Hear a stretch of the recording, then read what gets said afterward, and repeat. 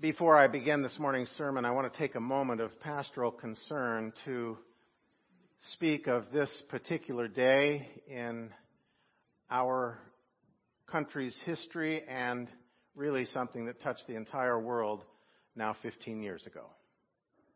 And of course, I'm referring to September 11th, 2001. I don't know about you, but I sure remember where I was. I suspect you do too. I was in my office, and as the news was coming, my staff gathered with me, and we had a little small black and white TV with rabbit ears.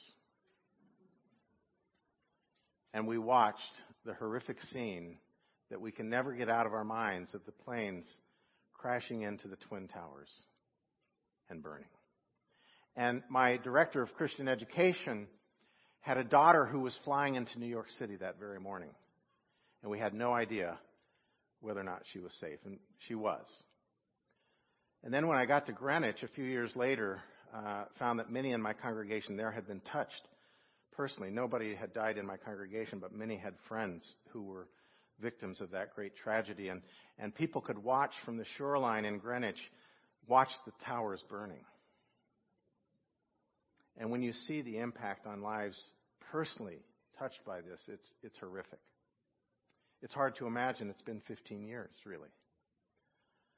So much has happened. The world has changed. The way we live has changed. The way we fly has changed. And yet there is so much to learn. So many ways we need to grow as God's people in this world. Because terrorism and the acts of terrorism continue. And they're going to continue. And we're not going to be able to stop it all.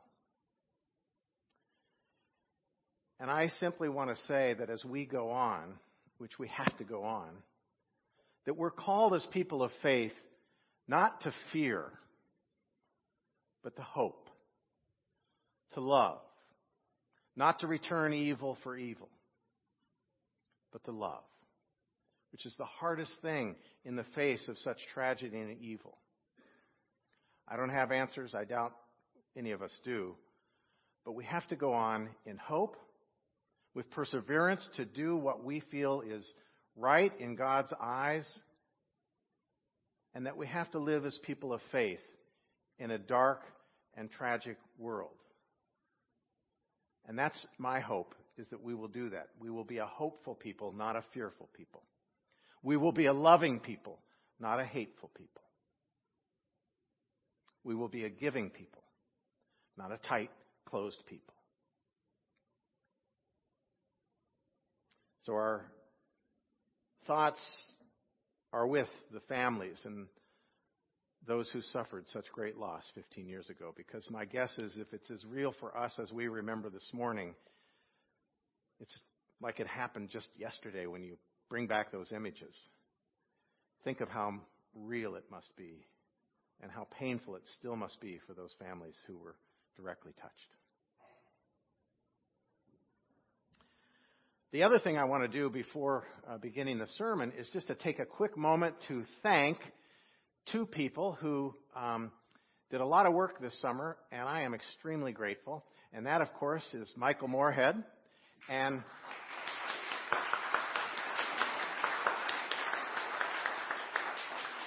who, from every report I've gotten, did a fabulous job.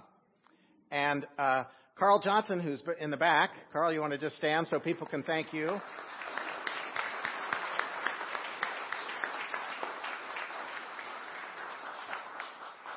I'm indebted to these two friends and colleagues for their worship leadership throughout the summer months. So a big thank you to them. And last week, for those of you who were here, you may remember that Michael was so kind when he said that someone's in the house. He said, David Young is in the house. And I felt really welcomed back when you did that. So thank you. But I got to tell you, there's somebody else in the house that's even greater, even more important. And guess who that is? The secret is out. God is in the house. God is in the house. It wasn't you. It wasn't anybody here. It was God. It is God who is in the house, and we're here to celebrate that today. Now, whether this today is kind of like, we're calling it Fiesta Sunday. Churches call it Homecoming Sunday, Kickoff Sunday, Rally Sunday. There's all kinds of ways to express it. We're calling it Fiesta Sunday, but it's the Sunday when we gear up for the year ahead. School has started, the programs start to gear up here at the church. And whether this is your first Fiesta Sunday here, or your second, or 5th, or 10th, or 20th, or 50th, or more, we're delighted you're here, and it's my hope you will experience and know God's goodness. God's goodness. Because that's the starting point, isn't it? To remember and to celebrate and to know God's goodness. When you think back to the beginning, to the very beginning, and we read about it in Genesis 1, each of the days creation is unfolding. We hear about the heavens being created, the stars and the moons and the sun and all these things. At the end of each day, the writer was very, very intentional to say, and it was good. Then the plants, the animals, the fish of the sea, everything came. And again, each day, it was good. And then on the sixth day of creation, when God created humankind in God's likeness, all of us, and the billions of people who have gone before, and the billions of people who live now, at the very end of that sixth day, when humanity was created, God said, it is very good. Very good. Very, very good. That's the starting point. To celebrate with God and with one another God's goodness. Now, creation is such a beautiful thing. I want you, if you're willing, to just go through a portal in your mind, if you can, to some place here in God's wonderful world that you've either been or that you know of, that just brings you that connection to the Creator and how good creation may be. I have a place I can go to in my mind, but you have one in yours. Maybe it's Yosemite. Maybe it's the Grand Canyon. Maybe it's some simple place. Maybe it's just being down at the beach. But I'd encourage you just for a moment to go to that place. Can you do that? Can you just kind of go to that place in your mind? And if you need to, close your eyes for just a moment and just think of God's goodness, God's beauty in creation.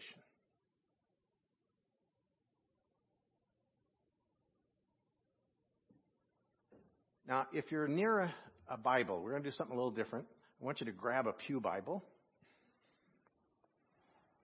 And you can share with others in the row if there aren't a lot of them. I don't know that we've ever done this before, but we're going to try it. I want you to go to go to the middle of the Bible. That's where the book of Psalms is. And go to 148.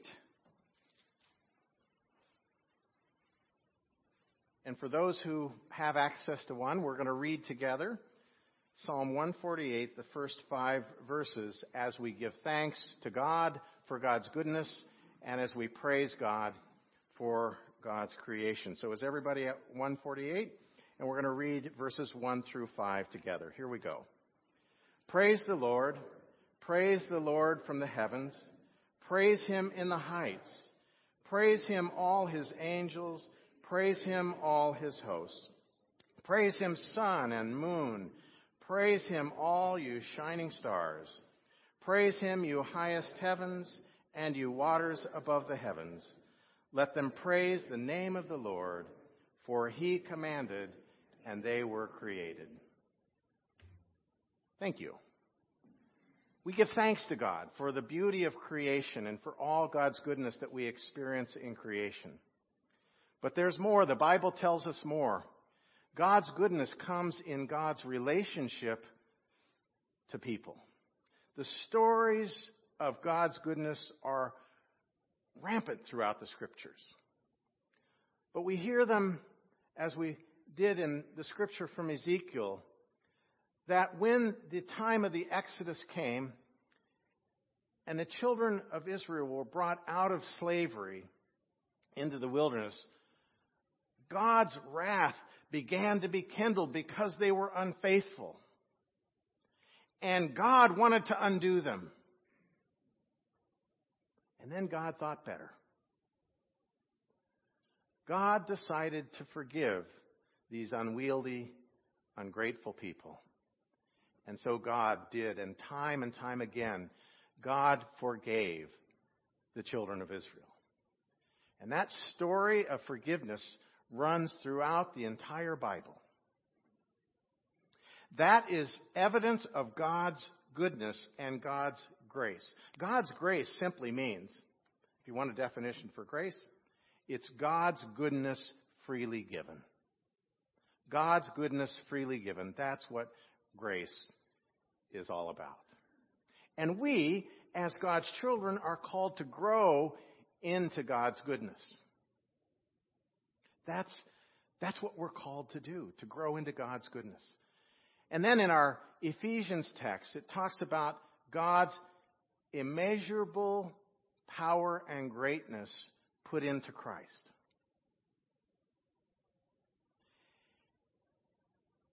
You see, Jesus didn't come already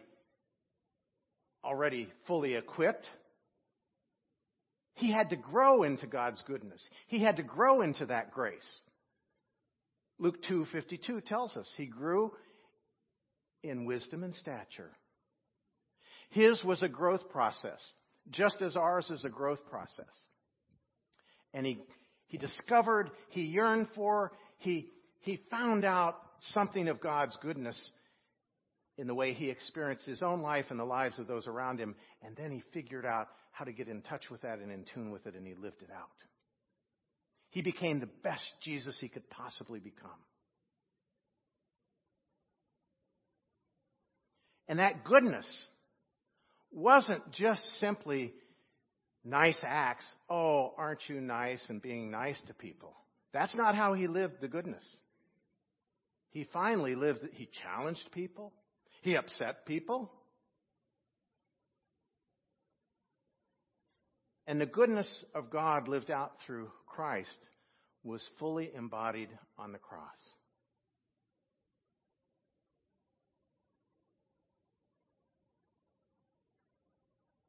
That's the immeasurable power of God's greatness and God's goodness put into Christ.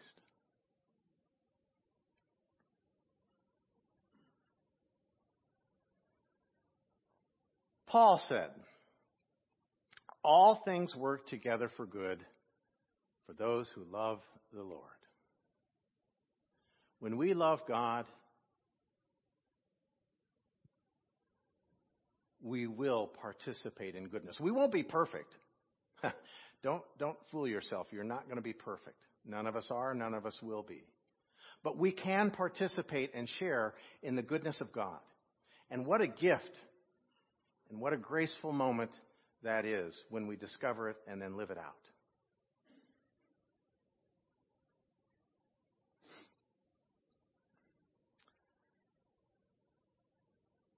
It was William Clark who said that the glory of our religion lies in the reality of the good God.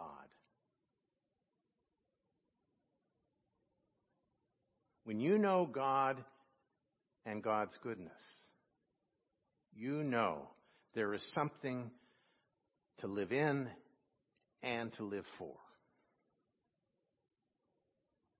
That's good. As the writer of Genesis said, that's very good.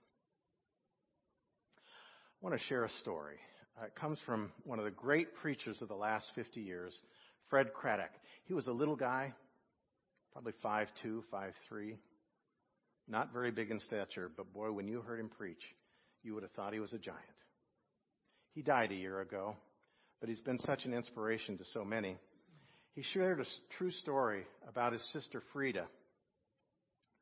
Frida was dying of cancer, and he went to visit her. He knew it would probably be his last visit, and they were visiting, and she asked him to help plan her memorial service. Well, this took him a little off guard, even though he was a minister and a preacher. This was his only sister. And he did. He did. They worked together. And when they were finished, she asked him to pray. And here's what he said. I placed myself in front of the throne. I placed myself in front of the throne of God Almighty, the powerful, good, life-giving God. And so before I closed my eyes and began to pray, I placed myself in front of the throne. And so I did. And I closed my eyes and I prayed for her relief. I prayed earnestly for her healing and for all that could be for her yet in this life. And then I ended with Amen, lifted my head and opened my eyes, and there before me was the bleeding lamb.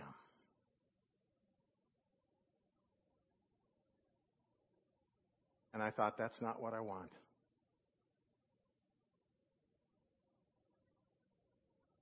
And then she died. But there it is.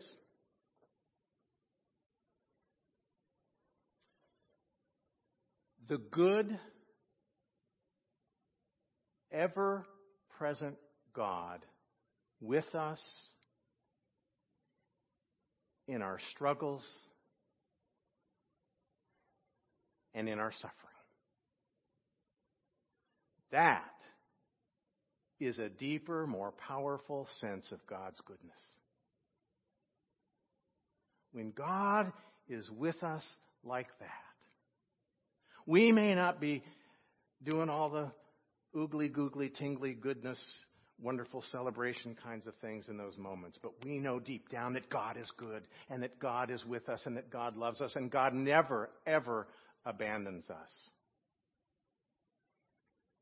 God's goodness can be counted on even when we don't feel it. Take the word good, G-O-O-D, and take out the word God, take out G-O-D, and what are you left with? A big goose egg.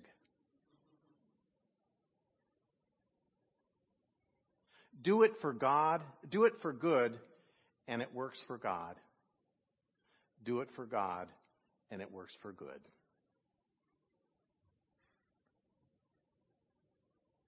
We are not called to embrace everything as good. We are not called to embrace everything in the world as good. We are called to open ourselves to know that God's goodness is there behind the scenes, somewhere waiting to be discovered. We cannot always count on goodness in the world around us. Look at 9/11. Look at all the other horrible things that happen. These things are not good. All these things are not good. But by faith, we hope in something good beyond the present evils and beyond the ways people behave and treat each other, which sometimes is downright despicable and deplorable. But in spite of all that, we are called to have faith, trusting in the goodness of God beyond all these things, that there is new life, that there is new hope. I can only point you to God's goodness. I can't make you see God's goodness in your life. I can only point you to it and encourage you to grow into God's goodness,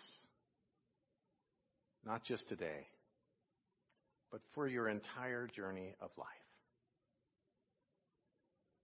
May you be blessed at the deepest levels of your soul by God's goodness, which is ever flowing and ever free. Amen.